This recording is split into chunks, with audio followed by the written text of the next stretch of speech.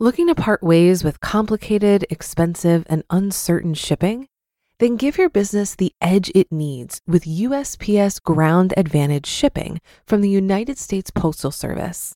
Keep everything simple with clear, upfront pricing and no unexpected surcharges. Keep things affordable with some of the lowest prices out there. And keep it all reliable with on-time ground shipments. It's time to turn shipping to your advantage. Learn how at USPS.com/advantage. USPS Ground Advantage. Simple, affordable, reliable. This is Optimal Finance Daily, episode 1779. Spend Less, Live More, Part 1, by Leif of physicianonfire.com. And I'm your host and personal finance enthusiast, Diana Merriam. I have a new author for you today. I'll tell you more about Leif right after the reading. And it's a bit of a longer post, so I'll read the first half today and then finish the rest for you tomorrow. So with that, let's dive into the first half and start optimizing your life. Spend Less, Live More, Part 1, by Leif of physicianonfire.com. Spend less, live more. Are these commands compatible, or does one suggestion negate the other? Alexander Hamilton was famously taught to talk less and smile more. It worked for him. I think my ideas could work for you. The YOLO, or you only live once crowd, mistakenly equates spending to living and living to spending, as if they were one and the same. I'm here to tell you that they're not the same at all. When you dial down the spending, you'll be able to live more. It's true that you only live once, and you want to make the most of the one life you've been granted. That's all the more reason to spend wisely and get the most for your hard-earned dollars, allowing for time freedom all the more quickly. No one likes to be told to spend less. It can feel like an assault on one's current lifestyle. If lifestyle is important to you, though, this may be the message you need to hear. Ideally, this message of relative frugality gets to you before you've ramped up your standard of living to one that requires spending the vast majority of your income. It's much easier to stay off the hedonic treadmill or keep it going at a slow speed than it is to hop off once it's hit a ludicrous speed. My version of relative frugality for the high-income professional does not have to look like living like a student or a resident. You can trade top ramen, rice, and beans for arugula, steak, and potatoes, or sushi, or whatever you fancy. Most physicians can afford to live on half their take-home pay and still spend quite a bit more than the average U.S. household. The majority can both save and spend 6 figures annually. It is tougher when you earn less, but we've learned that even a single primary care physician with a salary below $200,000 a year can build real wealth in short order. Think about some of the best parts of your day. How much does it cost to enjoy a leisurely cup of coffee, play a game with your children or nieces and nephews, to take a hike through the mountains or a stroll along the beach? The good life. I've had the opportunity to taste that good life that most people, including a younger me, often daydream about. The pampered life with all of the finer things. Yes, I've drunk Dom Perignon from the bottle like a boss, sipped Opus One with one pinky raised, and I've stayed at my share of 4- and 5-star hotels and resorts. I'm not going to pretend that these things aren't any better than the 3-star experiences and more modestly priced inebriants. However, I'm not convinced that staying atop the Four Seasons for $1,000 a night gives you 10 times the value of the $100 a night 3.5-star Hilton. The wine value is far more questionable. There is fascinating research that our perceived experience with the Cabernets and Chardonnays is flavored far more by what we're told it cost than the actual quality of the wine. Even better, when a white wine is dyed red, wine experts will describe the taste as having all the characteristics of a true red wine. I'm not saying we can't have nice things. If you cut back anywhere and everywhere possible, you could find yourself not enjoying life no matter how much progress you're making financially. Ramit Sethi recommends you, quote, spend extravagantly on the things you love and cut costs mercilessly on the things you don't, end quote. Similarly, the physician philosopher's backward budget looks like this. Number 1, define your big picture financial goals. Number 2, pay your future self first. Number 3, automate your financial goals. And then number 4, spend lavishly on the money that's left. Dine at the French Laundry.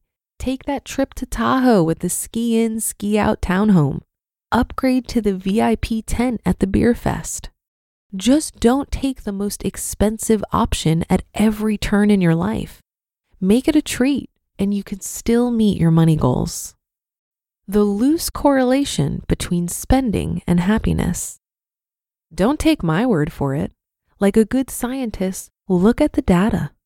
We'll start with an examination of the 2020 World Happiness Index check, an annual survey that measures the reported happiness of the people in different nations based on a variety of variables. On the whole, there's a trend for wealthier countries to have happier people and impoverished nations to have fewer contented people. However, the richest nations and cities are not the happiest, and some places where people earn far less have much happier people than the most developed nations. For example, people in Mexico City reported a higher current life evaluation score than people in places like Paris, Dubai, and Barcelona in the 2020 World Happiness Report. Here in the US, we don't seem to be getting any happier, despite substantial wealth gains over the past decade. The decline is most pronounced in children and adolescents, and the role of social media has been questioned as a driver of this unfortunate trend. To be continued. You just listened to part 1 of the post titled Spend Less, Live More by Leif of physicianonfire.com. If you've been using Mint to manage your finances, I've got some bad news. Mint is shutting down. But now for the good news. There's a better alternative. Our sponsor, Monarch Money. Mint users are turning to Monarch Money and loving it. Maybe you're saving for a down payment, a wedding, a dream vacation, your kid's college. I found that Monarch makes it so easy to help you reach your financial goals, whatever they are. I definitely wouldn't be able to allocate my finances or plan as clearly without help from Monarch. In fact, Monarch is the top-rated all-in-one personal finance app. It gives you a comprehensive view of all of your accounts, investments, transactions, and more. Create custom budgets, set goals, and collaborate with your partner. And now get an extended 30-day free trial when you go to monarchmoney.com/OFD. After trying out Monarch for myself, I understand why it's the top-rated personal finance app. And right now, get an extended 30-day free trial when you go to monarchmoney.com/OFD. That's monarchmoney.com/OFD for your extended 30-day free trial. Looking to part ways with complicated, expensive, and uncertain shipping?